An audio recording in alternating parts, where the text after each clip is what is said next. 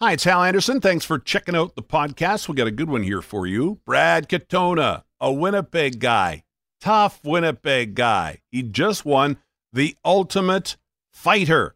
We'll talk to Brad. Also, Greg Durrell, his new documentary, Design Canada, and Julie Buckingham on emojis. Please rate the podcast and subscribe to it. And now, the podcast.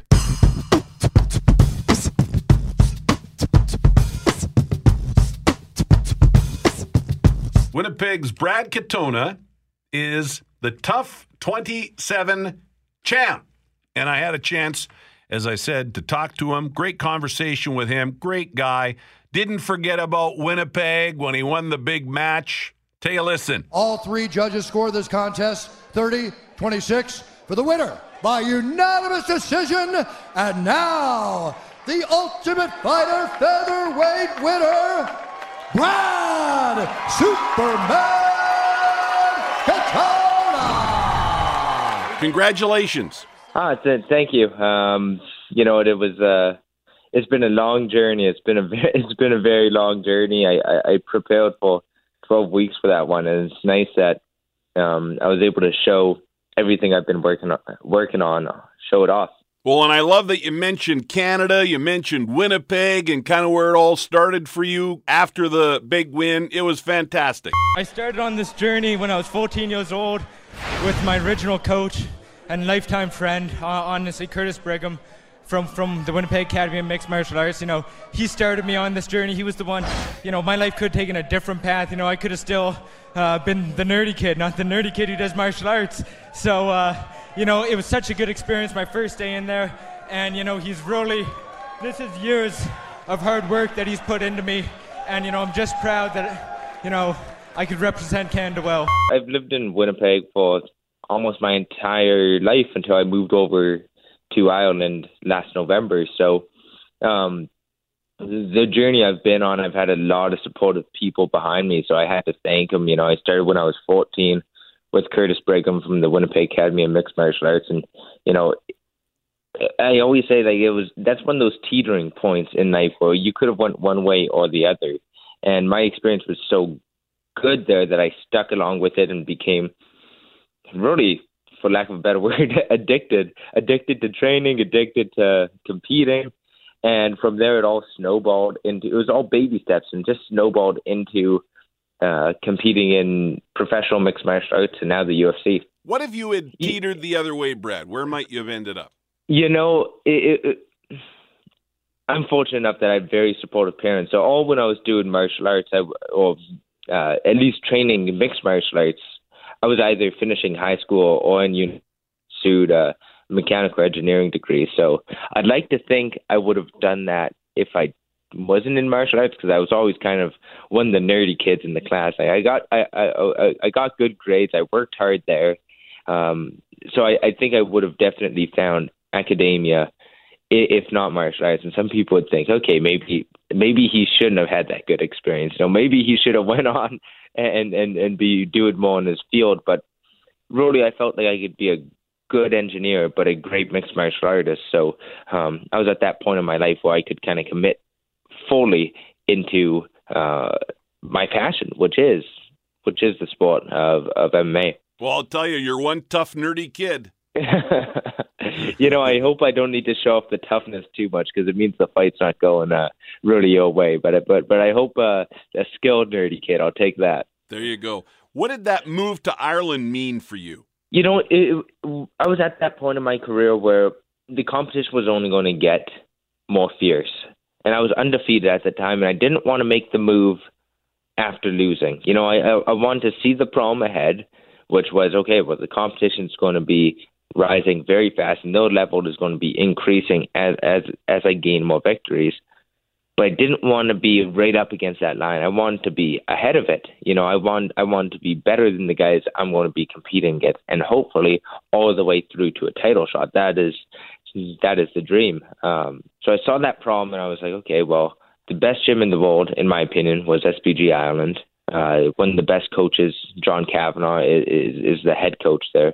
And he's one of the guys who trained Conor McGregor. But after Conor won the lightweight belt, John was saying that I'm not happy with just producing one world champion. I want to produce another. And here I am in Canada being, well, I'll just come to you then, So I went over there. It was such a good experience that after being there for a month, the Ultimate Fighter tryouts came up. I hopped on that opportunity. I knew I was going to be in the house in January. So then it was preparing for that. So really, the move to Ireland sparked everything. It sparked me going to the tryouts, which led me into that house, and that which led me to the finale that I just prepared and fought on. How's your cousin doing? You mentioned your cousin after winning Tough 27. My cousin Angie is doing great. She's recovering well.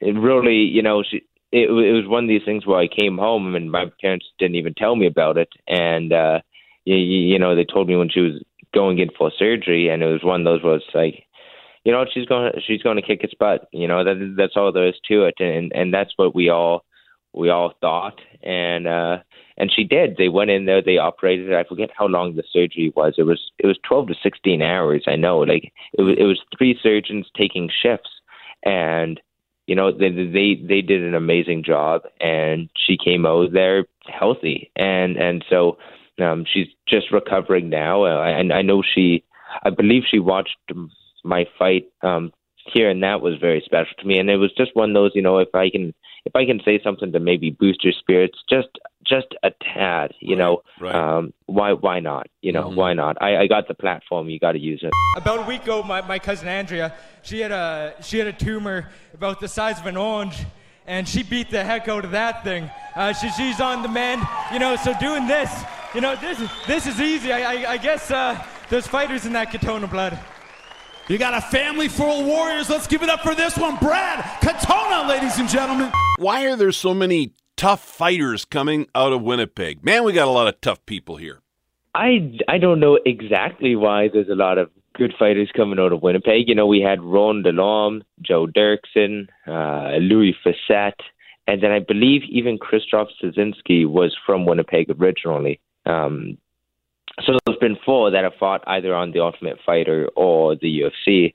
And, I was growing up with some of those guys. I remember being 15 years old and Joe Dirksen was in the gym. I think what part of it is we had really good jiu-jitsu in Winnipeg. My coach, Curtis Brigham, had trained with Joe as well. And their coaches were going to and from Brazil and learning from the best and bringing that knowledge back. So I feel like we were a little bit ahead of the curve a little bit, and we've had, one good gym, especially, the WAMA, the gym I grew up in, we had a lot of growing talent there and an open-minded attitude, which allowed everybody to kind of grow and find their own style. And that's, I think, really important, not just throwing everybody into a cookie-cutter mold, but letting us be, artists and mixed martial artists and really being able to find what works for us. So we've had multiple different styles coming out of Winnipeg, and I think it's just a testament to the gym and the coaches. Hey, Brad, you're the Tough 27 champ. Now what? Tell me about your UFC career. What do you want it to be? You know what? Looking right now, it's always one fight at a time. I came into the sport wanting to be world champion, though, so I want to keep working towards that. In terms of my next competition, I'm really pushing for UFC Toronto. December 8th to come to Toronto, and that would be an amazing card to compete on. Being in Canada, it's a short trip for Winnipeggers. I'd really, that would be my dream spot to compete next. I get to heal out my body, and then I get to prepare. That way I can show off the best me again. That's what I'd really like. Competing in Canada would be huge, especially on a UFC card, and that's what I'm aiming for. Well, Brad, best of luck, and I hope we can stay in touch. Yeah, thank you very much. Thanks for having me on. The Ultimate Fighter champ, Winnipeg's Brad Katona. Pretty cool stuff, You've got guys like Joe Rogan in the ring after the win, interviewing you. Wow, good for him. Wish him all the best with his UFC career. Great when we see and, a good guy, did not forget Winnipeg, mentioned his cousin who's battling cancer. Best of luck, Brad. Brad Katona. Don't forget that name. He could be a big UFC star one day, and probably not that far down the road.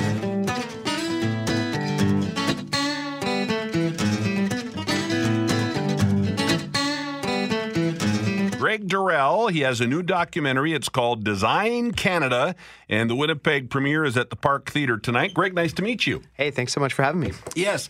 So anybody who listens to this show on a regular basis knows that I am a big documentary fan, love documentaries, so I'm anxious to see yours.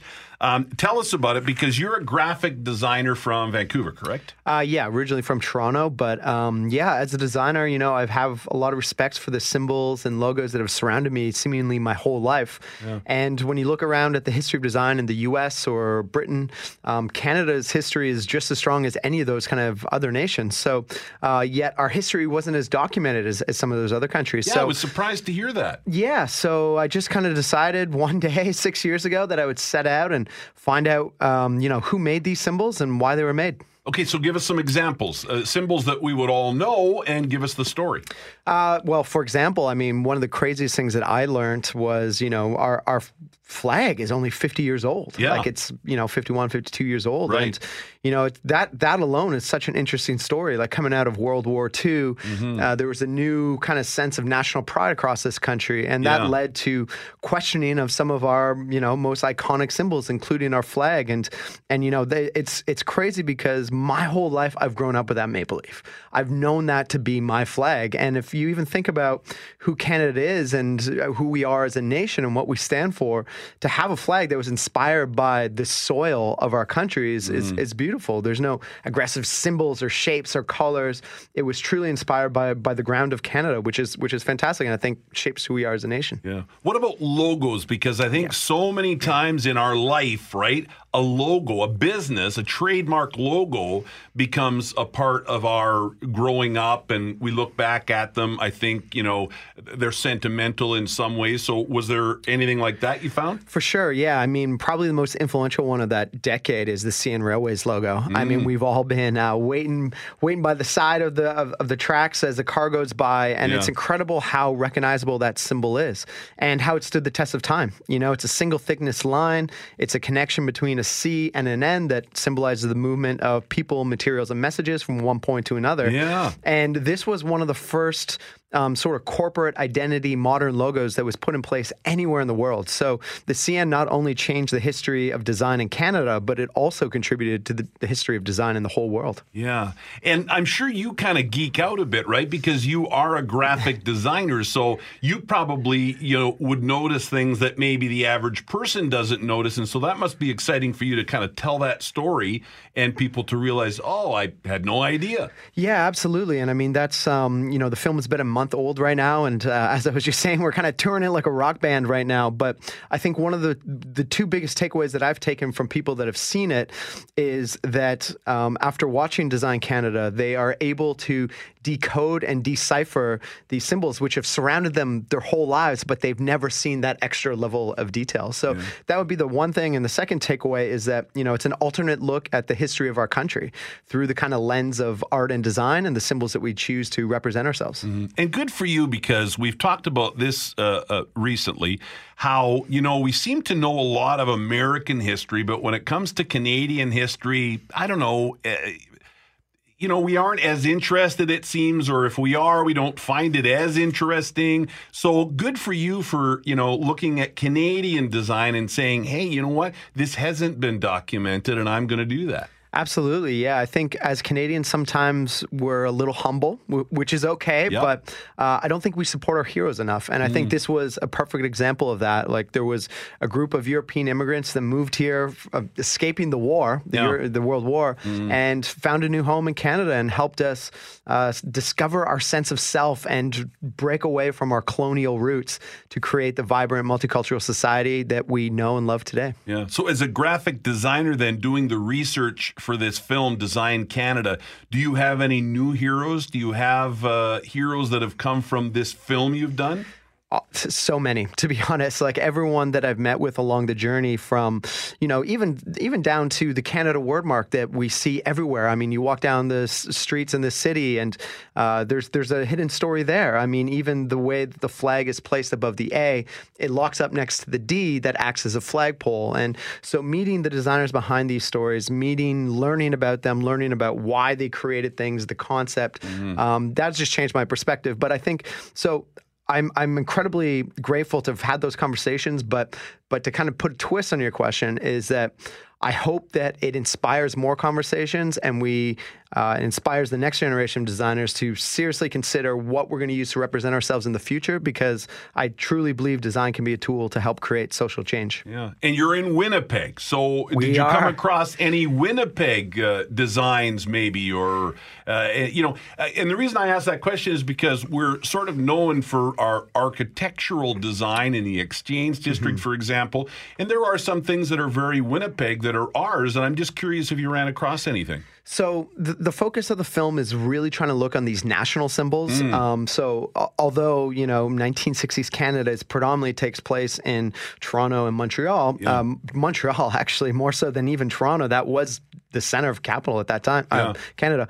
But so there's not a specific Winnipeg connection, but all these logos they're as relevant to us in Winnipeg as they are in Tuktoyaktuk. Yeah. And so, and there would be Winnipeg examples, and I can't even think of any offhand, to be honest with you, but that would be interesting, if as you said, this causes more of a conversation. Absolutely. If, communities and cities and towns started looking at theirs, and as you said, that's kind of what this is about, right? 100%, absolutely, yeah. I mean, I think design can contribute to social change. Like one very quick example is in the late 60s, early 70s, during the FLQ crisis in Quebec. That was a very divisive period of our history that looked like Canada may not survive as a single nation. Trudeau came out with the Official Languages Act in 1969, which proclaimed that all official government communications would be in French and English. And when you look back on the design system, probably to the average person, they wouldn't really understand there's a system, because it's just a flag and it locks up with English text, and then it locks up with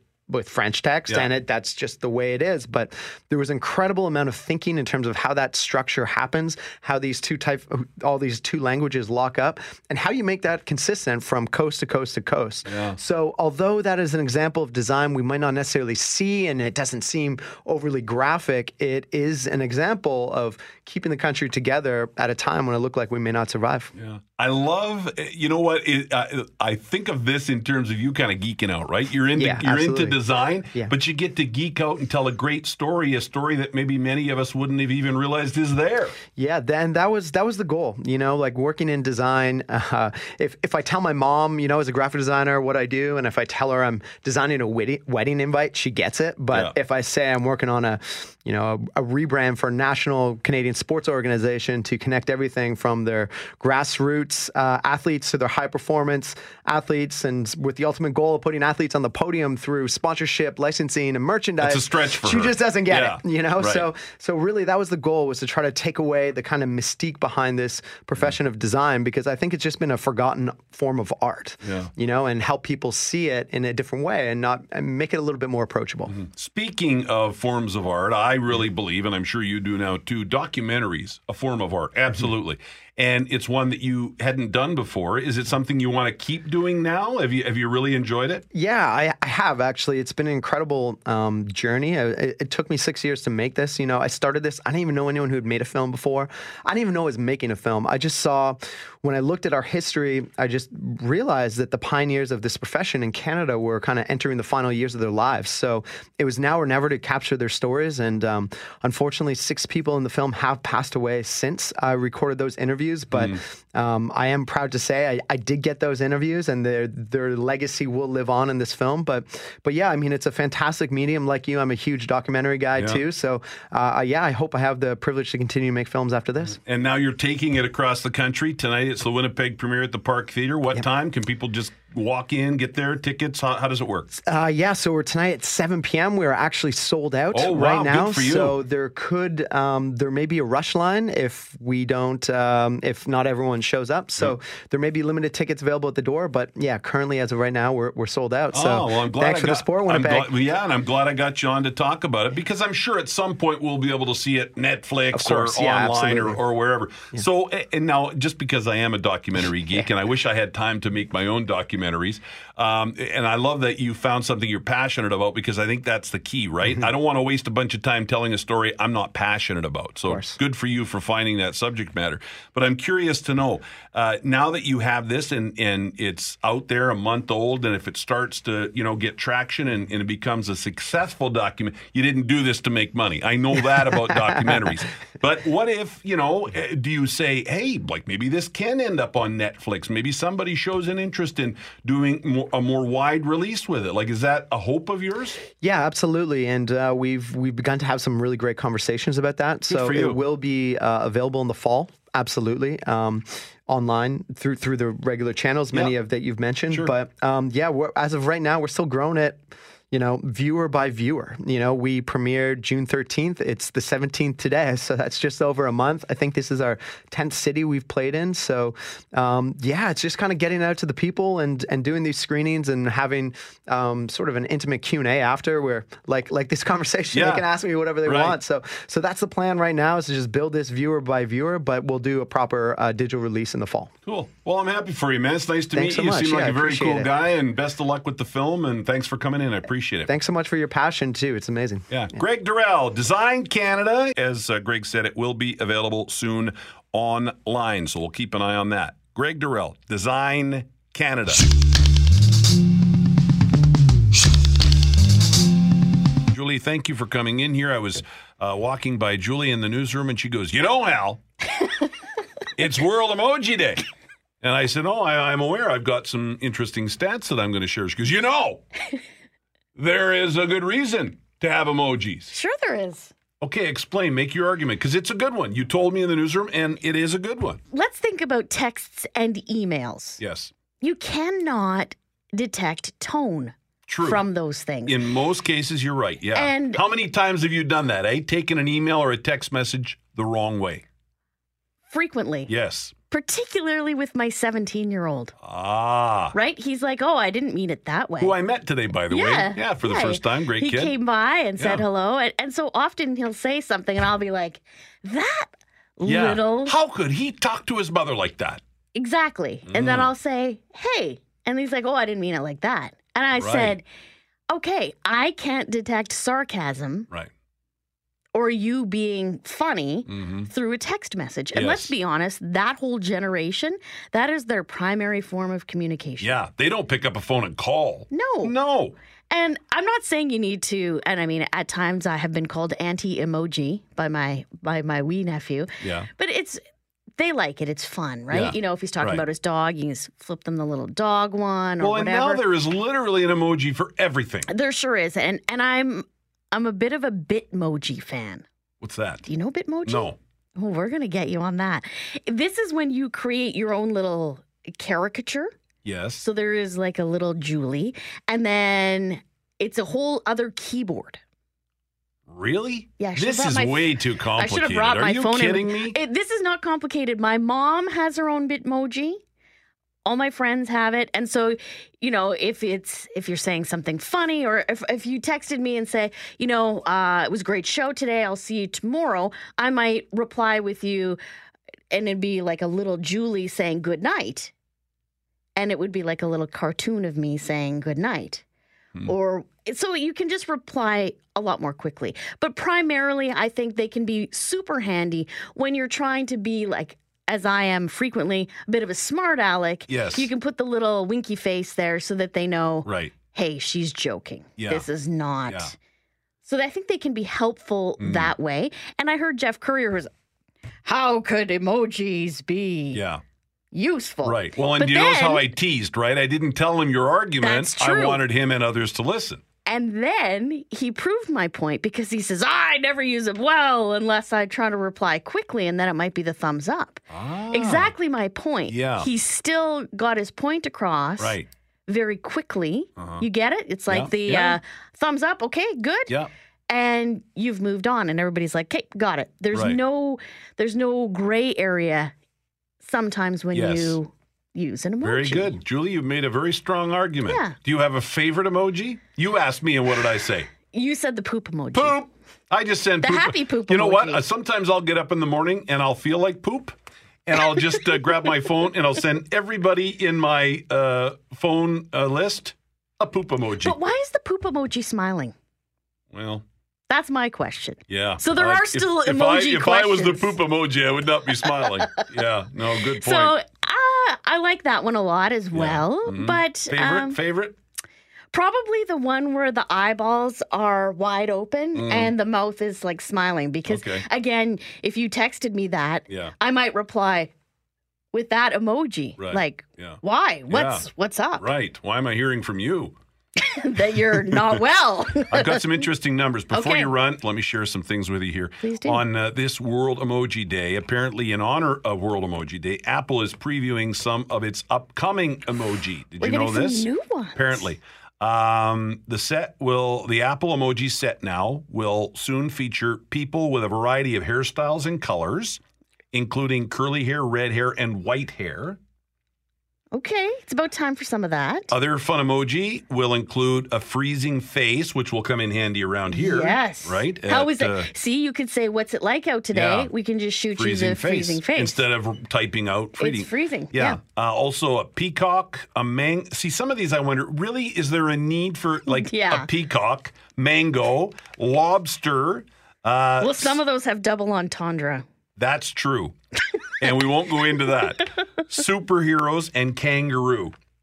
So, yeah. Those Maybe are you're the ones that hopping are, to it? I don't know. I don't know. But quickly, again, some numbers. Yes. Because I'm sitting here, taking shots at emoji users, but they get used. 5 billion emojis, 5 billion with a B, are sent every day on Facebook Messenger. Every day, 5 billion. 1 billion every day are sent on Facebook without any text at all. So kind of to your point, right? Yep. Just the emoji. The most used emoji on Twitter, not the poop. It is the face with tears of joy. Oh, okay, yeah. Yeah. Makes sense. We're getting emojis by text I know we are, now. which I love. Yeah, people are sending us emojis. Was there another one I want to do? Oh, and I kind of think emojis are probably used more often by women than men, if we're talking Yeah. in real general terms. Yep, makes and I'm sense. right. 57% of emoji users on Twitter, at least, are women. There you go. Oh, and we're talking about me being a dinosaur today because we're talking about cash or card. Yes. I heard you're only partly dinosaur. Yeah, but 86%, so a huge majority, 86% of emoji users on Twitter are 24 or younger. Oh, really? So there you go. Well, we got to work on your Hal Anderson Bitmoji. Okay, I'm going to leave that to you to help me, okay? Okay. And yeah, it's like nonstop. People are just sending us emojis now. Oh, Oh, my. we got a kiss. That's What's it? I Yeah. like the kiss No, one a lot. Now, what is this? Oh, that must mean something bad. I don't know what that is, but it's 3 in a row there, and yeah. Some of them don't come through on text Oh, my quite goodness. the way we might expect. Look at this. We're right out of time, so we can't talk about it. Thank you, Julie Buckingham.